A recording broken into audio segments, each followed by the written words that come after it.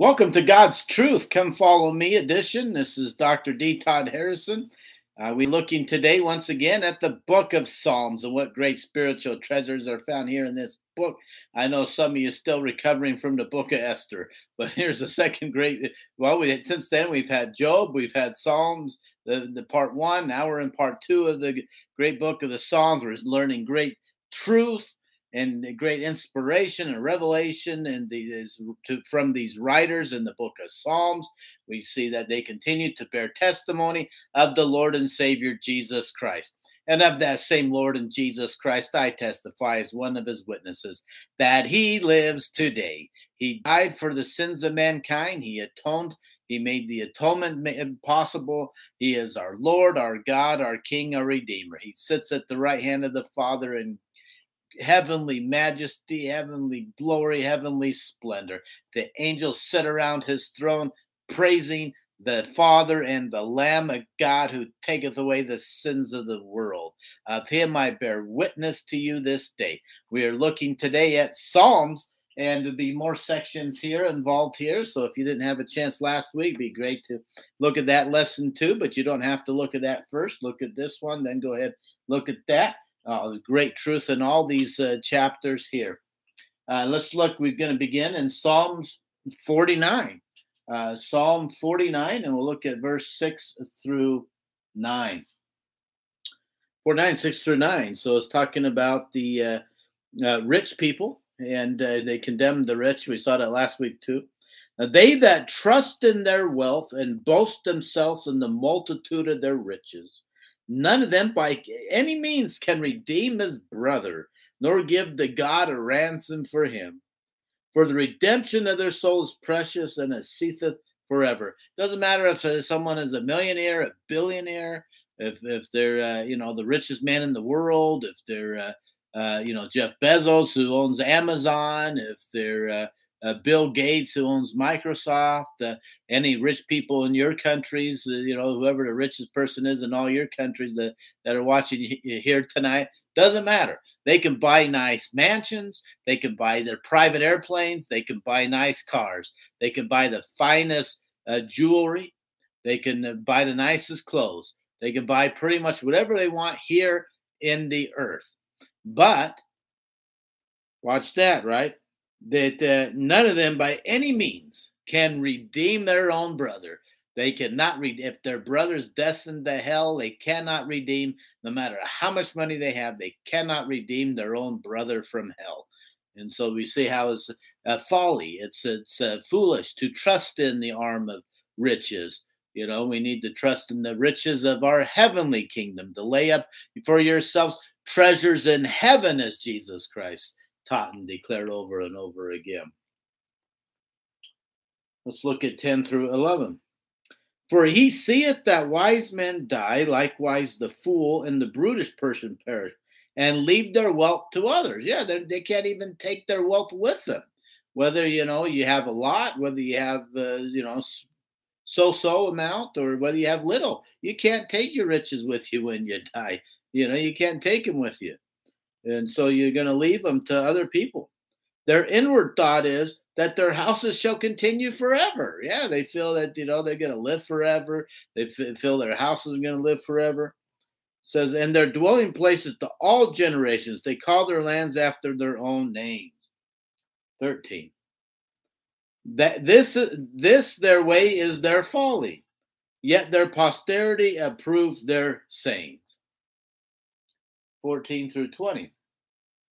They're like sheep that are laid in the grave. They die just like the animals die. They can't prevent themselves from dying regardless of how much wealth and riches they have. Death shall feed on them, and the upright shall have dominion over them in the morning. And their beauty that they can purchase, they can have surgery and to fix their nose, their lips, whatever, their ears, whatever needs to be fixed. They have all the money, they can fix themselves. Their wives, the woman that are rich can buy themselves the nicest makeup that's ever been created, right? Make themselves beautiful. But it says here that over them in the morning, and their beauty shall consume in the grave from their dwelling. But God will redeem my soul, the writer of Psalms says, from the power of the grave, for he shall receive me. Be not thou afraid when one is made rich, when the glory of his house is increased. For when he dieth, he shall carry nothing away. His glory shall not descend after him. Though while he lived, he blessed his soul. Yeah, he had a nice life. Jesus says in the New Testament to those rich people in the day of judgment, he says, you had your reward. Depart from me. You're not coming into heaven. Depart from me. You had your reward. You already had your reward. I'm giving my kingdom now, my kingdom of riches and the mansions of heaven to the poor in spirit, those who humbled and thirsted after righteousness, those who did not lift themselves up in their pride of their hearts, thinking that because they were successful materially speaking on the earth, that somehow there's something great. They shall be cast out from the heavens. They had their reward, as Jesus Christ declares. He says here, and men will praise thee when they're alive. People will praise them, right? And when thou doest well to thyself, he shall go to the generation of his fathers. He will die just like his fathers did. They shall never see the light. It's hard for them, Jesus said, it would be easier to go through the eye of the camel. It would be easier for a camel to go through the eye of a needle than for a rich man to enter heaven, because they get caught up in their riches. They feel they don't need God in their lives, so they don't seek after God, and they don't invite him into their lives, and therefore he doesn't invite them into heaven. It's a very clear, simple thing here. They shall never see the light of God. They shall never see the light of the gospel. Man that is in honor and understandeth not is like the beast that perish. They're going to die just like any of the animals. Wow, powerful chapter 4, Psalm 49, huh? Okay, let's go to 50, and we'll look at 3 through 7 here. Our God shall come and shall not keep silence. A fire, and of course the ufologists, right? All the UFO people, they love these kinds of verses, right? When Jesus is coming back, a fire shall be devoured before him, and it shall be very tempestuous round about him. Loud noise, whatever this vehicle is that he's always coming down. We've seen this several times already in the scriptures. We see it all the way through the scriptures, whatever this unidentified flying object thing is, whatever it is, it's talking about how this is like a fire devouring in front of him, very tempestuous, and all these sort of things here. He's coming back in power and majesty, and all hail the King of heaven and earth. He shall call to the heavens from above and to the earth, that he may judge his people. Gather my saints together unto me, those that have made a covenant with me by sacrifice. And the heavens shall declare his righteousness, for God is judge himself. Hear, O my people, and I will speak, O Israel, and I will testify against thee. I am God, even thy God. Face the facts, face the reality. People on earth, some declare that maybe they, try to pretend and try to declare they don't believe in God. Doesn't matter whether you believe in God. God is real. God is alive. God is coming back. God will judge you. Doesn't matter what you believe.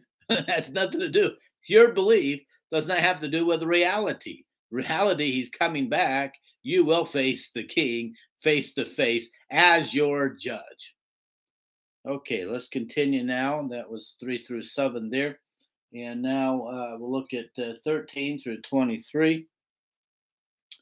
Will I eat the flesh of bulls or drink the blood of goats? These people kept thinking, well, we can do whatever we want. We can live our lives however we want. We can break whatever commandments we want.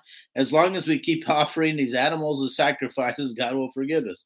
So he starts saying in these later books in the Old Testament, look, I don't care about your animal sacrifices. So he says, will I eat the flesh of bulls or drink the blood of goats? Offer unto God, this is what I want instead of your animal sacrifices, thanksgiving from your hearts, and pay thy vows unto the Most High, and call upon me in the day of trouble. I will deliver thee, and thou shalt glorify me. But unto the wicked God saith, What hast thou to do to declare my statutes, that thou shouldest take my covenant in thy mouth? Seeing thou hatest instruction. They hate the gospel. They hate it with a passion. They hate the gospel. They don't want to hear about the gospel, and they don't want other people to preach or teach about the gospel. They don't like people to even pray to God. And casteth my words behind you. When you saw a thief, then you consented with him. You became a thief like him. And you've been partaker with adulterers, that you gave your mouth to evil and your tongue frameth deceit. You sit and speak against your own brother. You slanderous your own mother's son. These things you have done, and I kept silence, that you thought that I was altogether such a one as thyself. Just because God doesn't strike you dead immediately with lightning doesn't mean he doesn't. That doesn't mean that that he somehow is overlooking your sin, or that he doesn't care whether you sin, or that he's allowing you to sin, or that there'll be no punishment coming upon you. No, God doesn't do it. It usually doesn't act right away. He says, so don't think that, just because I kept silence for during the time that you were on the earth, that thou thoughtest that I was altogether such a one as thyself. I will reprove thee, Jesus Christ says here, and set them in order before thine eyes. Now consider this, ye that forget God, lest I tear you in pieces, and there be none to deliver. So once again, we get Jesus here. He's always talking about beating people. He's always talking about casting fire down from heaven to consume them. He's always talking all these violent things, cutting off their heads. Here he's talking about tearing them to pieces. This is all over the scriptures. They don't teach the popular imagination, the popular philosophy today in today's world. Oh, Jesus so loving. Oh, he's tolerant of your sins. Oh, he'll allow anybody to do everything because he's just love, love, love. This is what the scripture says, right? We have to look at reality. We have to look at what the true God is, what God's true characteristics are. And here he's saying, just because I keep silent, don't think I'm not going to come reprove you and tear you into pieces, right? Making him very, very clear. That's the real God. That's the real Jesus Christ. That's the Jesus Christ to whom I am a witness. I'm not a witness of the popular make-believe Jesus who doesn't exist. I'm a witness of the Jesus Christ, the God and Jesus Christ of the Bible, the God and Jesus Christ of the Doctrine and Covenants, the God and Jesus Christ of truth and reality. Of him I bear witness. Of him I testify. Okay, let's look now at 51, 1 through 19. Now this is David's forgiveness prayer. He had just committed adultery with Bathsheba. Remember, he should have been out with his army, like other kings do.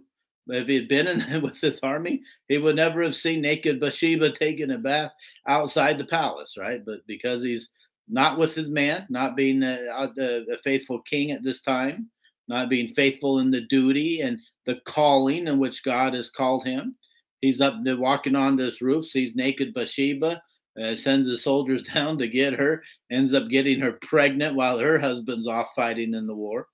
And so here he's praying for forgiveness. Have mercy upon me, O God, according to thy loving kindness. According unto the multitude of thy tender mercies, blot out my transgressions. Wash me thoroughly from mine iniquity, and cleanse me from my sin. For I acknowledge my transgressions, and my sin is ever before me. And that's one of the dangers of sinning, right? I mean, and a lot of with a lot of sins, God will forgive you, right? But you have to always live with those sins.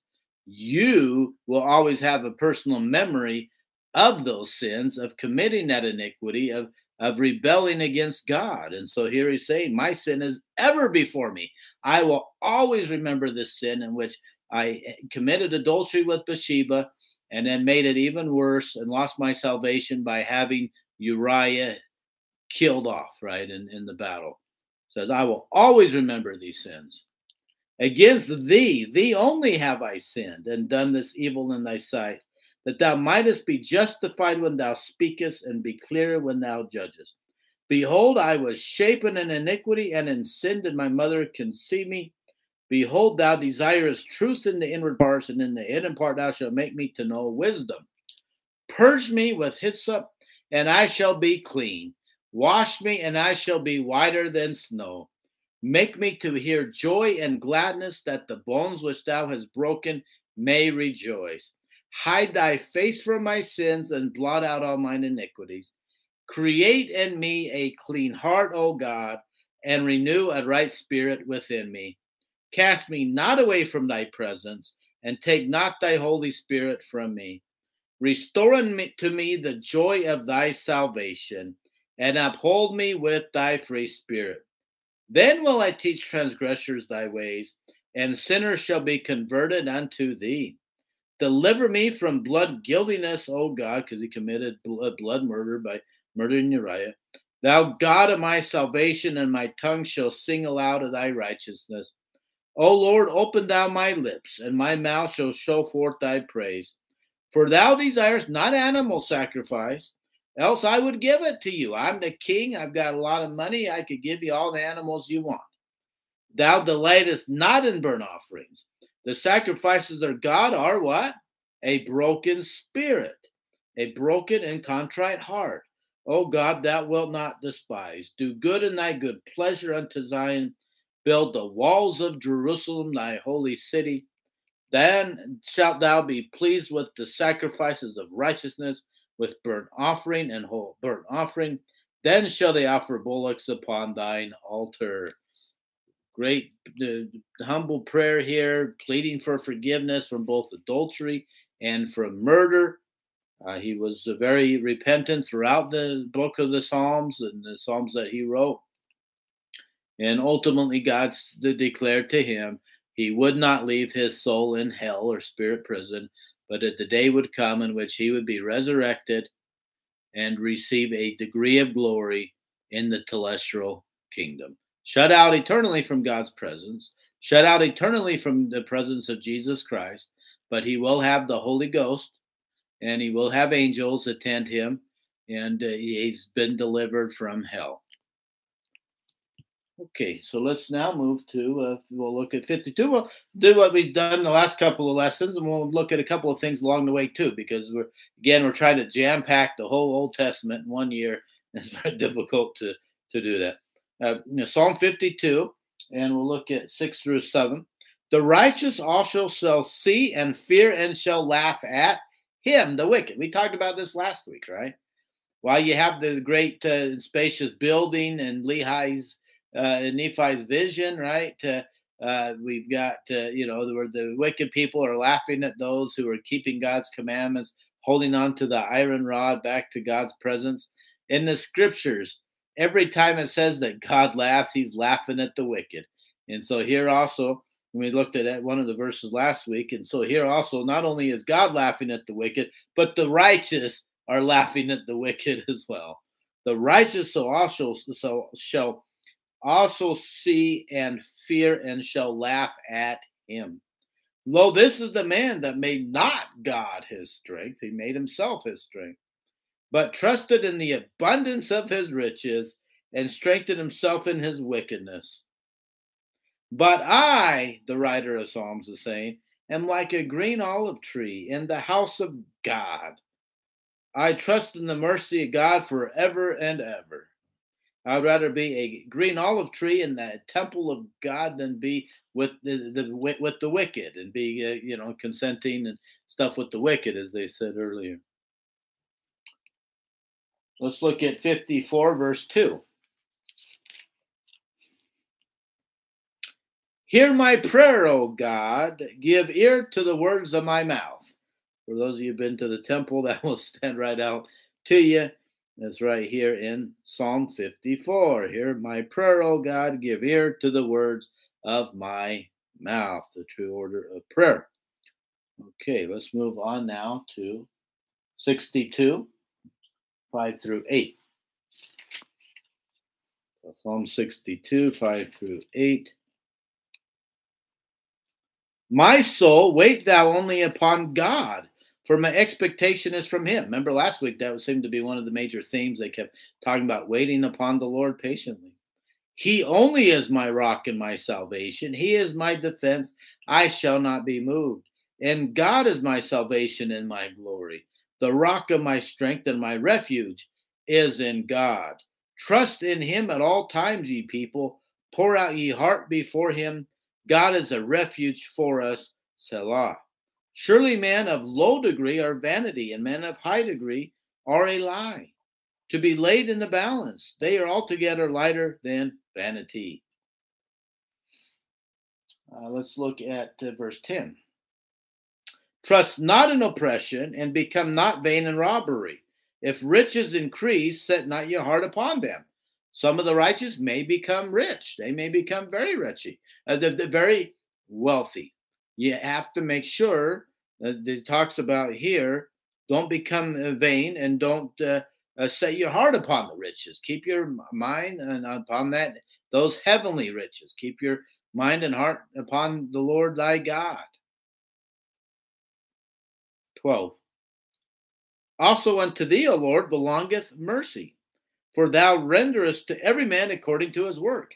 Evil for evil, good for good. No neutrality. No neutrality. We continue to see that throughout all Scripture. There's no neutrality.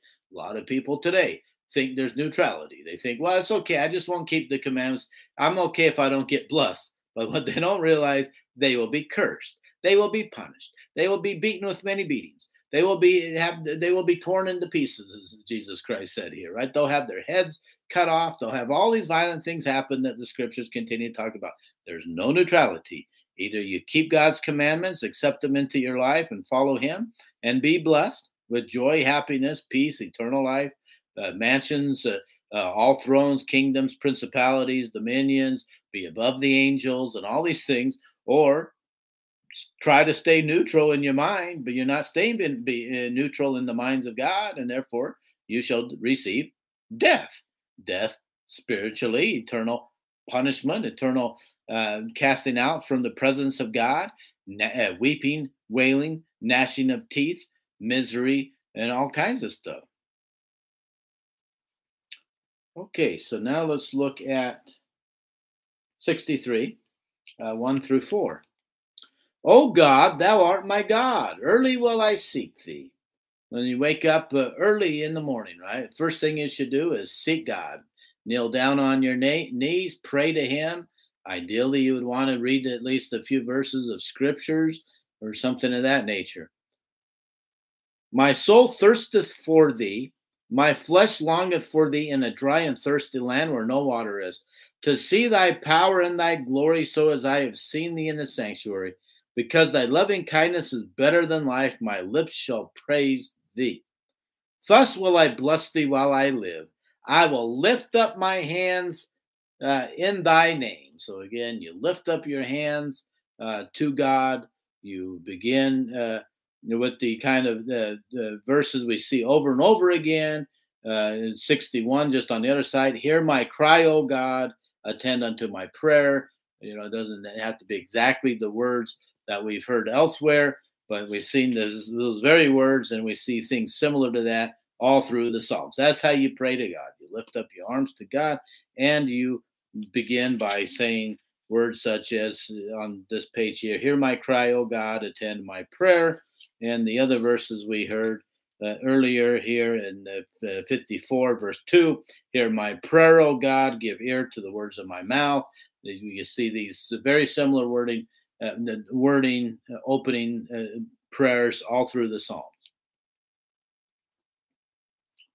And that's 3. And then, let's see. My soul, okay, so that goes through 4 there. And then we'll look at verse 8 of 63.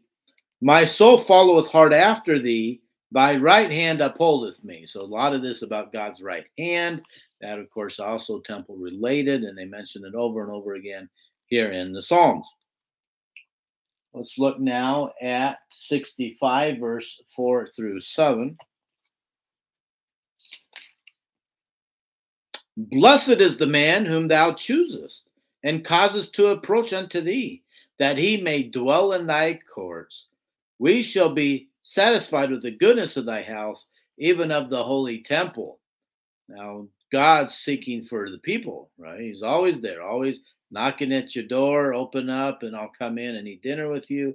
So he chooses. Blessed are our people, for God's chosen them.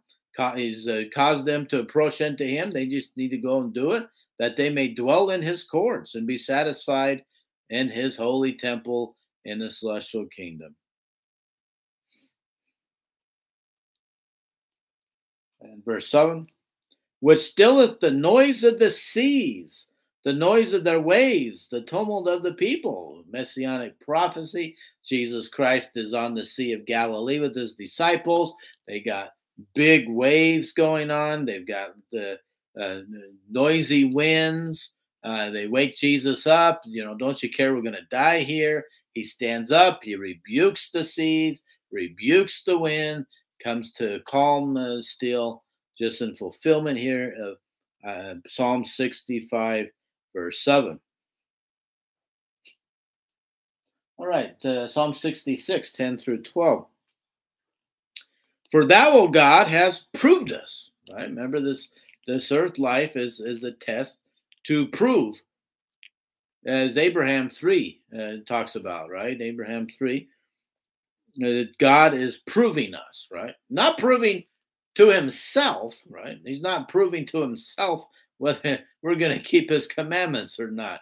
He already knows. He knows us better than we know ourselves. He's a God. He knows all things. He had us live in his presence for a very long period of time. He knows us better than we know ourselves. Of course, he knows which of us are going to keep his commandments and which of us are not going to obey. Well, he's not proven to himself. He's not like sitting up there thinking, gee, I wonder if Johnny's going to steal this candy bar or not. He already knows. If Johnny's placed in a situation in which Johnny at that particular age and in that particular circumstance, if he thought he wasn't going to get caught, that he would steal that candy bar, right? He knows that, right? That's not a surprise to God that Johnny stole that candy bar, right? God knows, right? So the whole idea here of the earth life is we prove to ourselves that we either kept his commandments and deserve eternal life in his presence, or we rejected him and deserve weeping and wailing and gnashing of teeth. So to be a fair God, a just God, he has to have that test so that we prove to ourselves how we did. Did we keep his commandments or not? So once again, here the language, God has proved us, right? He didn't prove us to himself. He already knew, but he proved to us that thou hast tried us. Yeah, he's going to give us tests so that we can try ourselves and prove to ourselves. As silver is tried, thou broughtest us to the net, thou laidest affliction upon our loins. Thou hast caused men to ride over our heads. We went through fire and through water, but thou broughtest us out into a wealthy place, into the heavenly kingdom, the wealthy place. Okay, now look at 68, verse 4.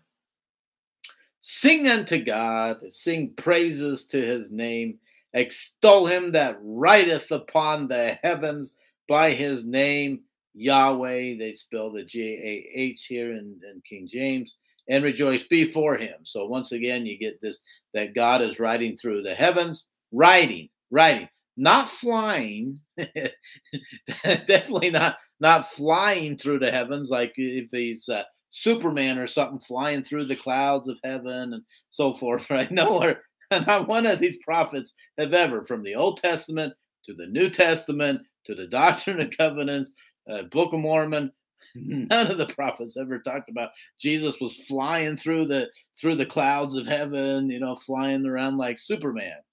Every time they describe it, fire's coming before it. You got this cloud, right? They have a hard time. They didn't have flying airplanes. They didn't know the word airplane. They didn't know the names of UFO. They didn't know UAP. They didn't know these things that have become modern day words. They're doing their best to describe this thing, right? So they're not saying he's flying through the air like a bird. They had the vocabulary to say he's flying through the heavens like a bird. They could say that, but no, he's not flying through the clouds and flying through the skies, right? He's riding, right? He's riding upon whatever this thing was that he kept coming down to appear to Moses. Remember that? Moses would see God two different ways. We looked at that in the weeks that we did the 5 books of Moses, right? You had this object coming down from heaven in which Jesus would get out, talk to Moses face to face at the tent of the tabernacle.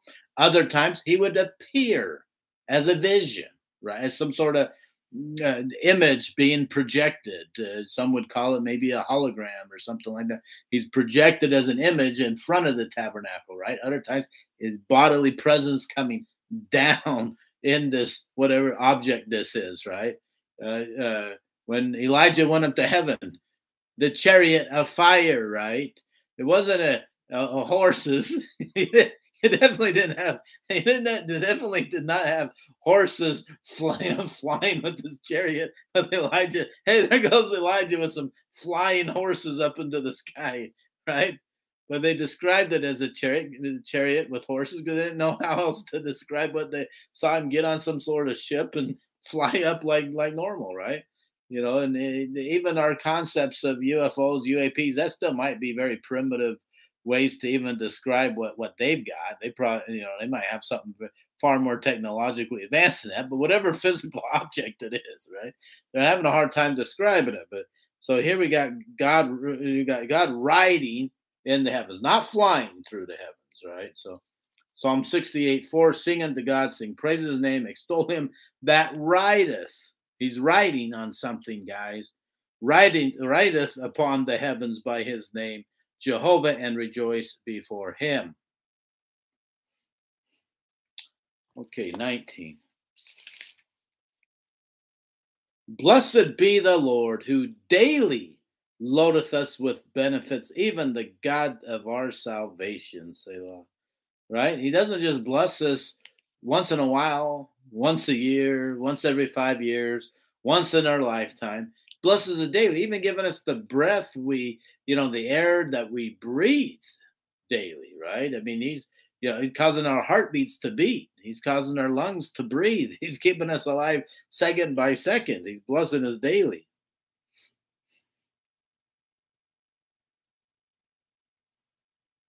That was 68:19. Now we'll look at 33. 68:33. To him that, here we go again, isn't it? Not to him that flieth through the clouds, to him that rideth upon the heavens of heavens. We don't know how to describe this, right? But whatever he's riding on, he's riding. They know the word riding. People ride on horses. They ride on chariots. They know the word rideth, right? And they know the word ride. So to him that rides or rideth upon the heavens of heavens, which were of old, lo, he doth send out his voice, and that of a mighty voice.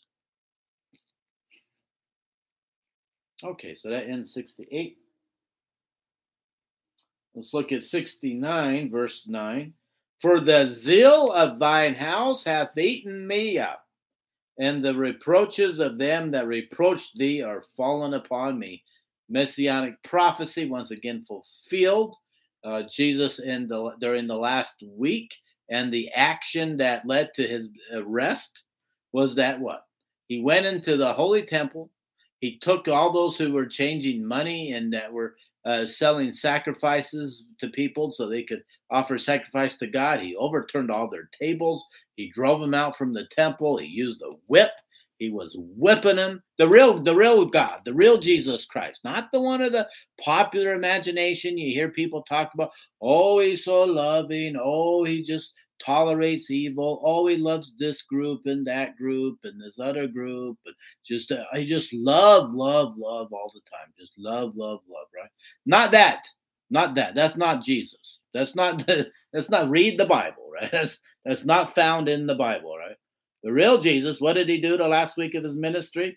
Went into the temple, took a whip, he whipped them, he overthrew their tables, he overthrew all their money, he kicked the animals all around. That led to his arrest, right?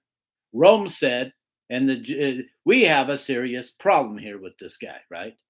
So when the Jewish elders bring this guy they know that this guy was causing mischief in the temple, right? And we need to do, we need to allow, if the Jews want to kill this guy, let's go ahead and let him be killed off, right?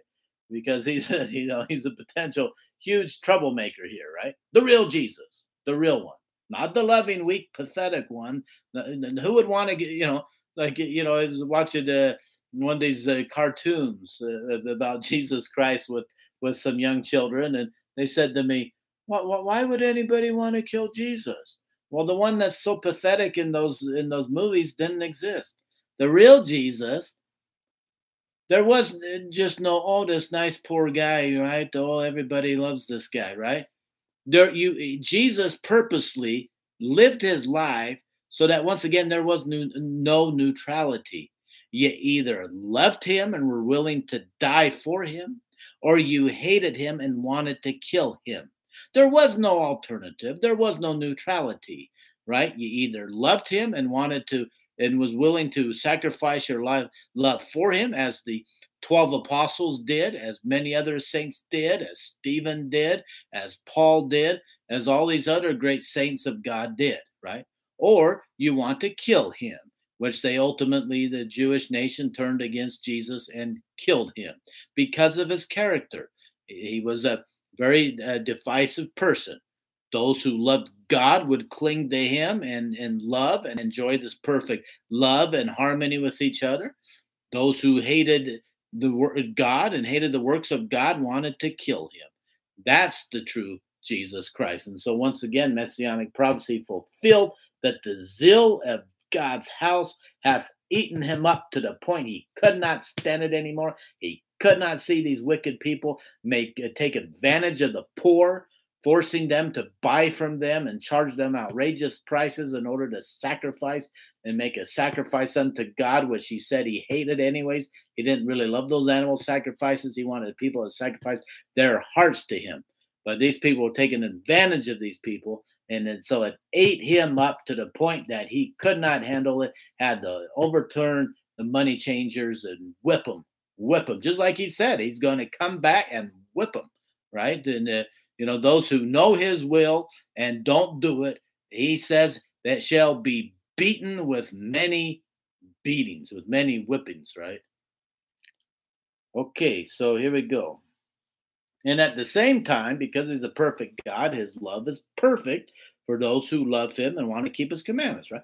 No greater love hath this, that a man lay down his life for his friends. So God loves with perfect love, but he also hates with perfect hate. So when you have all these verses of scripture, God hates the wicked. He hates them. He hates them with a perfect hatred.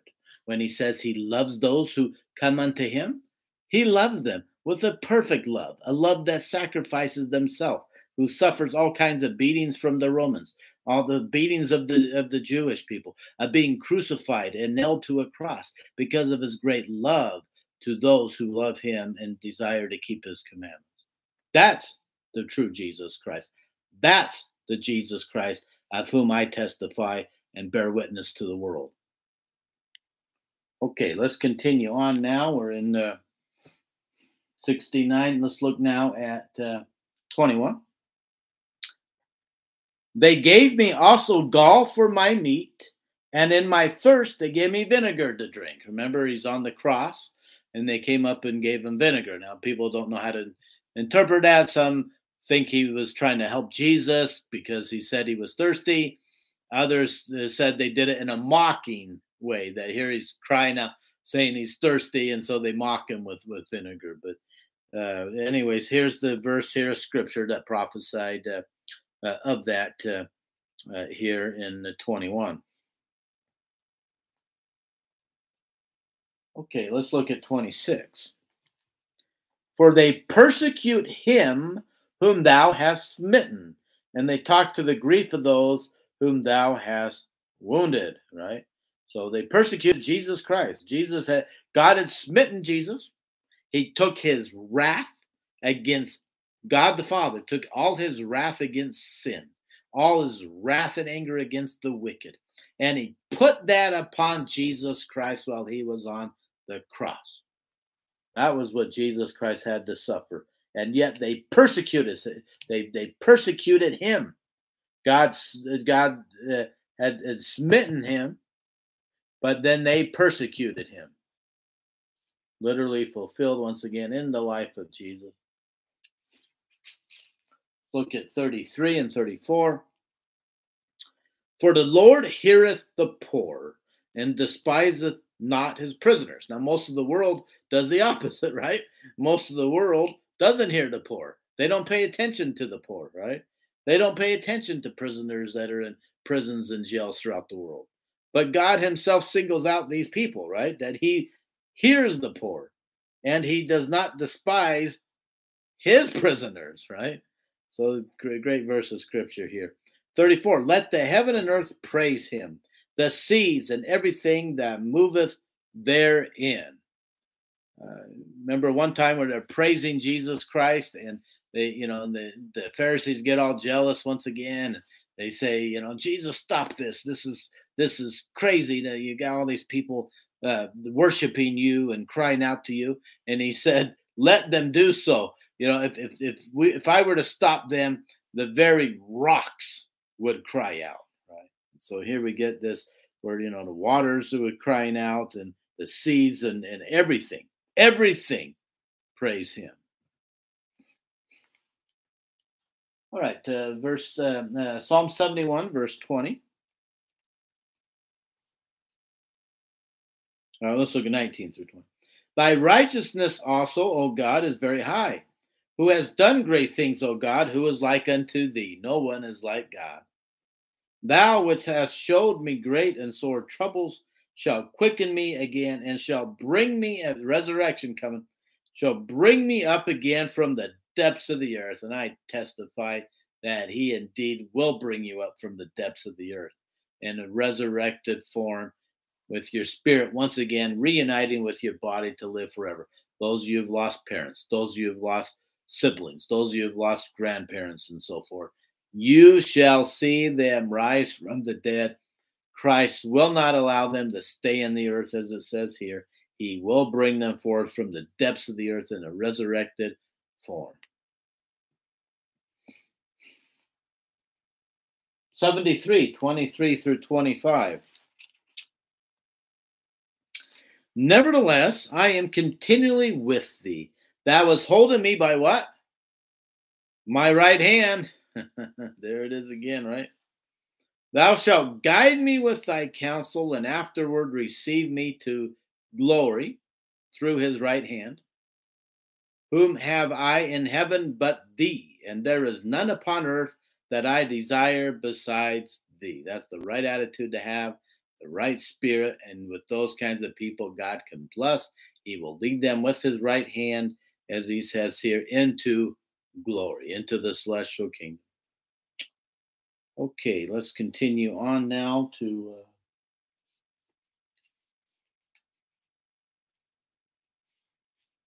75.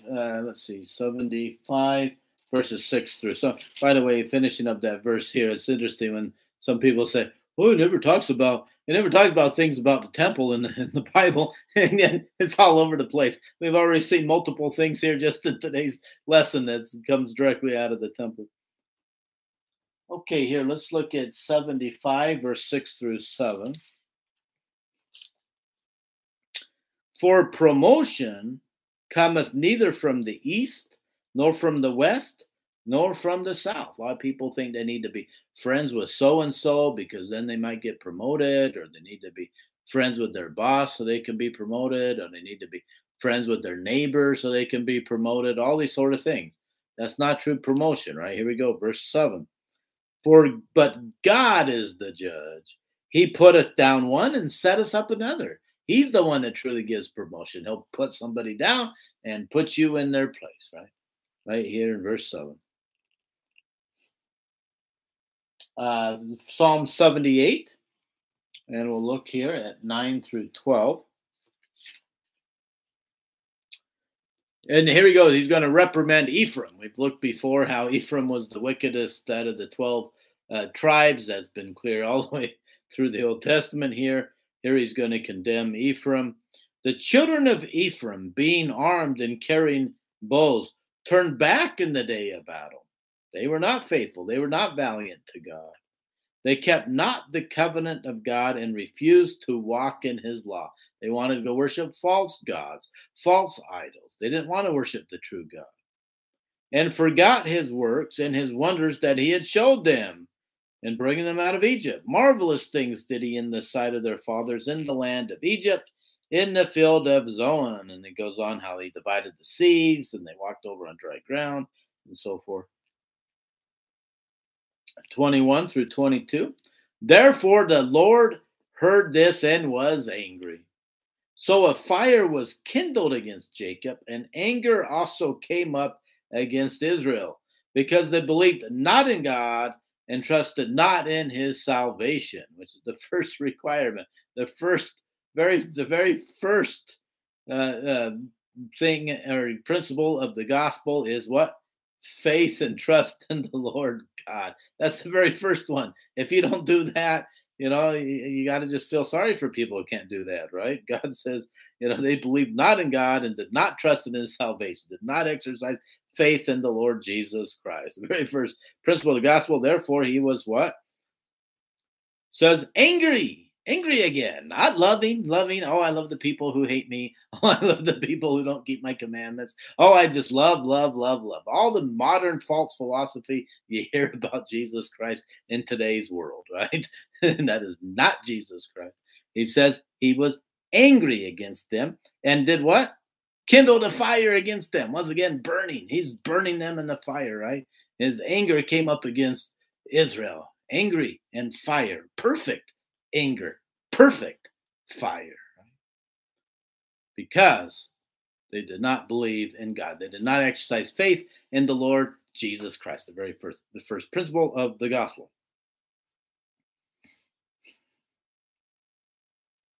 Okay, so let's go now to 34 through 39. When he slew them, then they sought him, right? Why does God allow wars to take place? Because there's something about human nature that when they're being killed off, they turn to him. So he allows them to be killed so that then they'll seek him. And then they returned and inquired early after God. Now watch, that was coming up here. And they remembered that God was their rock and the high God their redeemer. But was it sincere? No. Does God know that it's not sincere? Yes. God, who knows all things, knows it's not sincere repentance. They're begging God to help because they're being killed in a war. 36. Nevertheless, they did flatter him with their mouth. He knows that the people are just flattering with their mouth. Their heart is far from him. And they lied unto him with their tongues. He knows they're lying to him. They just need him to help save them in the war. For their heart was not right with him, neither were they steadfast in his covenant. But he, nevertheless, watch this, a perfect God of love. Here we get the perfect God of love. But he, being full of compassion, forgave their iniquity and destroyed them not. Yea, many a time he turned his anger away, and he did not stir up all his wrath. Got it? Powerful here, right? He said, look, I know when you pray to me, you're not sincere. I know you're praying to me because you're in a war and you're dying and you're scared you're going to die. So you're praying to me and you're flattering me how great I am and how I can deliver you, but your heart's far from me and you don't really want to keep my commandments. You don't really want to come after me. But all I'm asking is that. That's all I want. Even if you're not sincere, even if you're just flattering me with your lips. I just want you to try to at least acknowledge me. If you acknowledge me and just pray to me, I will turn my anger away from you, right? That's all he says. I know you're lying. He says that I know you're lying to me, but I will yet, just for the act of doing so, I will turn my anger away from you and not destroy you. How can he be any more fair than that, right? 39, for he remembered that they were but flesh. Jesus said, the spirit is willing, but the flesh is weak. So God perfectly understands the flesh is weak. It's hard for people to keep his commandments. And it's like the wind that passeth away and does not come again.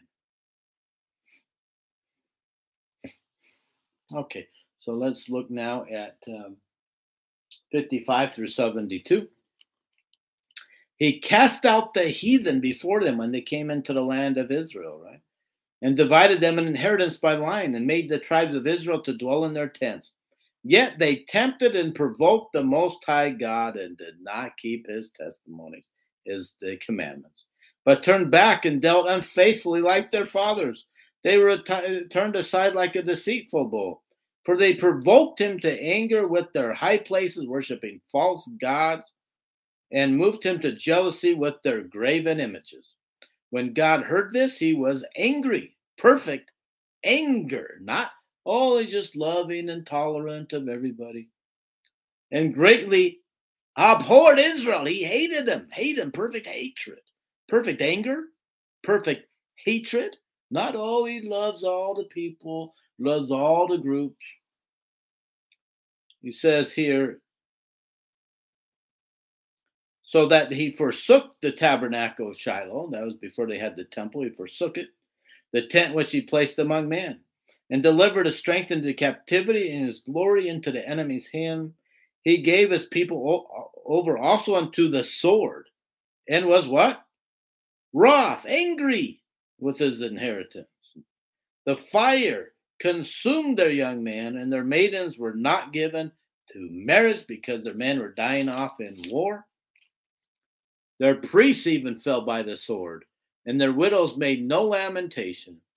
Then the Lord awaked as one out of sleep, and like a mighty man that shouteth by reason of wine. And he smote his enemies in the hinder parts. We'd say in today's language, he kicked their butts, right? He smote his enemies in their hinder parts. He kicked their butts. He put them to a perpetual reproach. Moreover, he refused the tabernacle of Joseph and chose not the tribe of Ephraim. He rejected the tribe of Ephraim, but chose the tribe of Judah, the Mount Zion which he loved. And he built his sanctuary like high palaces, like the earth which he has established forever. He chose David also his servant, and took him from the sheepfolds to be the king of Israel. From following sheep great with young, he brought him to feed Jacob his people and Israel his inheritance. So he fed them according to the integrity of his heart, and guided them by the skillfulness of his hands. Okay, so that's 78. Let's look now at 82. Here we get a couple of great things coming up. Psalm 82, 1 through 6. God standeth in the congregation of the mighty. He judgeth among the Elohim, plural, gods, right? So once again, this plurality of gods, of which he is the head God over all other gods, right? 6. I have said, ye are gods, and all of you children of the Most High. Because we're all spiritual children of God, we can become gods. Taught right here in the Old Testament. Right? They say, oh, we never heard of such a doctrine. Oh, such a doctrine cannot possibly be true. Oh, the Bible doesn't teach such a thing. The Bible doesn't teach that unless you're reading the Bible, right? If you read the Bible, it teaches it over and over again. Jesus Christ will use that verse of scripture in the New Testament. He calls them, ye are gods, he says, right? Paul says that Jesus Christ inherited all things with his Father, that God, the Father, made Jesus a joint heir with him of all things. Then Paul also said that all mankind can become joint heirs with Jesus Christ. So if we inherit all things, if Jesus is God and God the Father is God, and we inherit all things along with God the Son and God the Father, what does that make us? Well, the Bible says, ye are gods, right here. Psalm 82, 6. Ye are gods. If you're joint heirs with Jesus Christ of all things the Father hath, if you possess all things, all thrones, all kingdoms, all principalities, ye are gods. 84, 10 through 12. For a day in thy courts is better than 1,000. I'd rather spend one day in your courts, O God, than 1,000 here on the earth. I had rather be a doorkeeper in the temple or house of my God than to dwell in the tents of wickedness. For the Lord God is a sun and shield. The Lord will give grace and glory. No good thing will he withhold from them that walketh uprightly. He has promised them all things. O Lord of hosts, blessed is the man that trusteth in thee. 85, 9 through 13. Surely his salvation is nigh them that fear him, that glory may dwell in our land. Mercy and truth are met together. Righteousness and peace have kissed each other. Here we go. You guys ready? Truth shall spring out of the earth, and righteousness shall look down from heaven. What's he talking about there? Of course, he's talking about the coming forth of the Book of Mormon, another testament of Jesus Christ, the book of Scripture that literally did spring out of the earth, just like it says here, spring out of the earth. It was buried for 1,400 years underground. It came forth to bear testimony and witness of Jesus Christ. Yea, the Lord shall give that which is good, and our land shall yield her increase. Righteousness shall go before him. He shall set us in the way of his steps. Okay, now 86, verses 6 through 13. Another prayer of David. Look how he starts it off here. Give ear, O Lord, unto my prayer. Attend to the voice of my supplications. And the day of my trouble I will call upon thee, for thou wilt answer me. Among the gods, the Elohim, the gods plural. Oh, we only believe in one God. Well, how come the Bible continues to say over and over again, gods, plural, gods, plural, gods, plural, gods, plural, gods, plural? We've seen that many, many times. We've lost track how many times it says that. Among the gods, there is none like thee, O Lord, O Yahweh here, right? Neither are there any works like unto thy works. All nations whom thou hast made shall come and worship before thee, O Lord, and shall glorify thy name. For thou art great and doest wonderful things. You are God alone.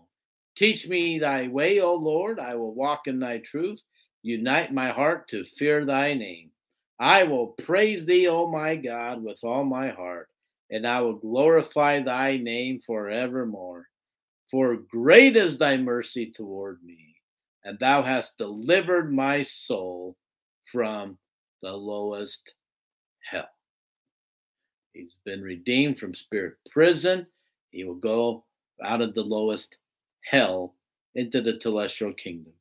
And that's how he raises this. He's praising God for that mercy. He knows God could leave them in spirit prison forever if he wanted. But out of God's great mercy, he will rescue and let them out of the lowest hell. And now, of course, for us, we have the choice, right? We don't need to beg God and thank him for mercy for getting us out of the lowest hell, right? We want to thank God and for his mercy of bringing us into the highest heaven, right?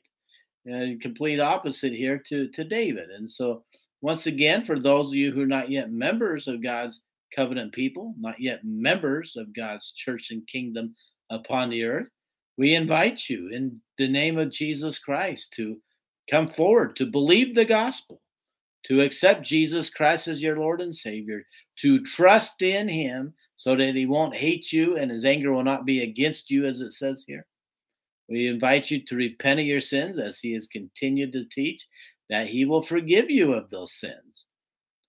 He will welcome you into under his loving care, into the arms of his love through baptism by those who hold the priesthood and authority of God.